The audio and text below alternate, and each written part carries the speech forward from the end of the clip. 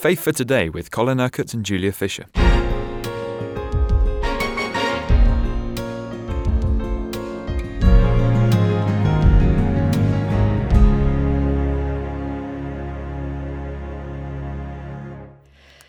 In Christ Jesus, we have Christ Jesus living in us. Now, you're explaining to us what this means this week, Colin. We're looking closely at some verses in Colossians chapter 1 and 2. And over to you. Well, let me just review what we've discovered from these chapters of what it means to have Christ in us, for the benefit of any listeners who weren't able to hear what we've been saying the last two days. Now,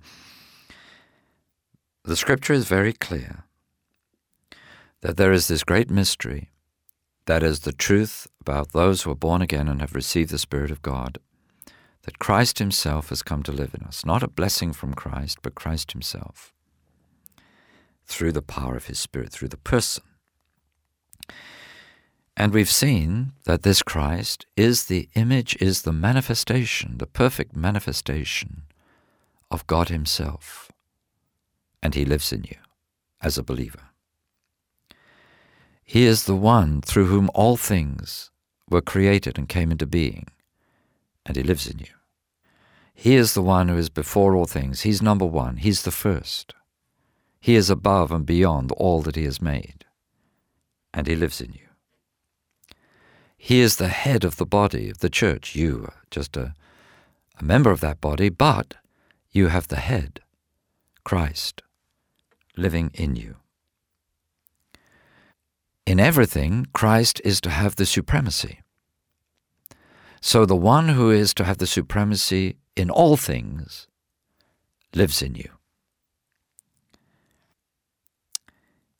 He is described by Paul as the one in whom are hidden all the treasures of wisdom and knowledge, and he lives in you. All the wisdom and knowledge of God is in Christ and is therefore in you.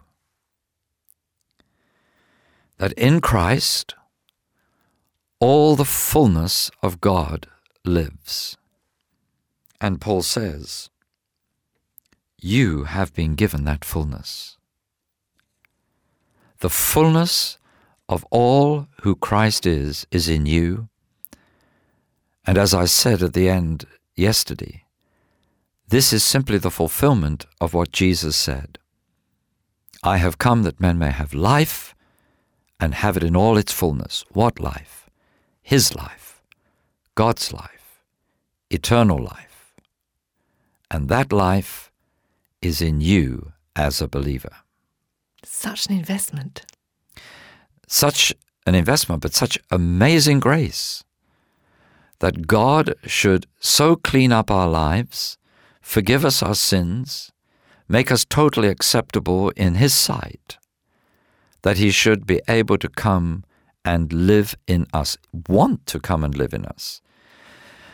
Or as Jesus himself said, the Father and the Son come to make their home with us. And the way that this happens is by him coming to live within us. Absolutely amazing. Now, all these things are true, but it immediately raises for us some questions. Well, if I have Christ in all his fullness living in me,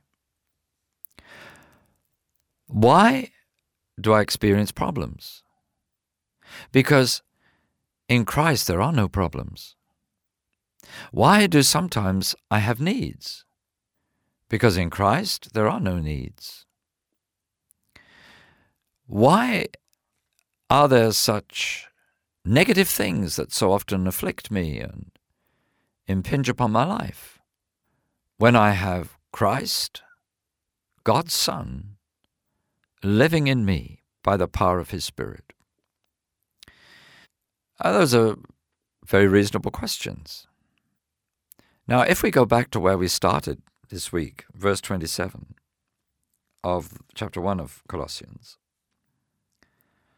that God has chosen to make known among the Gentiles the glorious riches of this mystery, which is Christ in you, the hope of glory. So where's the problem? Where's the need? Where's the lack? It can't be in Christ. So it must be in you. Christ is the perfect manifestation of God. He is the first. He is supreme above all. He is the one through whom all things came into being. He has the fullness of life, and He's come to live in you with all of that, with all the riches, all the treasures of His wisdom and understanding and knowledge. So then, all these problems must be because of you. Wrong. Because you see, Paul continues to give the Colossians this revelation. You have died. Now you see, our minds are going to be stretched again. But let's look at what the Scripture says. Chapter 3. Since then you have been raised with Christ, set your hearts on things above, where Christ is seated at the right hand of God. Set your minds on things above, not on earthly things, for you died, and your life is now hidden with Christ in God. Not will be in the future. Not after this life when you go to heaven. But now, your life is hidden with Christ in God. So there's a complementary truth here. Christ lives in us because we live in Christ. But I don't want to get into the whole revelation of what it means to live in Christ, because we've got enough to think about for the moment. I've often spoken about that in this program. Let's just stick for a moment to the part of the revelation of Christ being in us. You have died. What's he talking about? When did we die? Well, you see, Paul says if one man has died, all mankind has died. What Jesus did on the cross was not just to take sins, but sinners. Those that commit the sin, those who are guilty of the sin.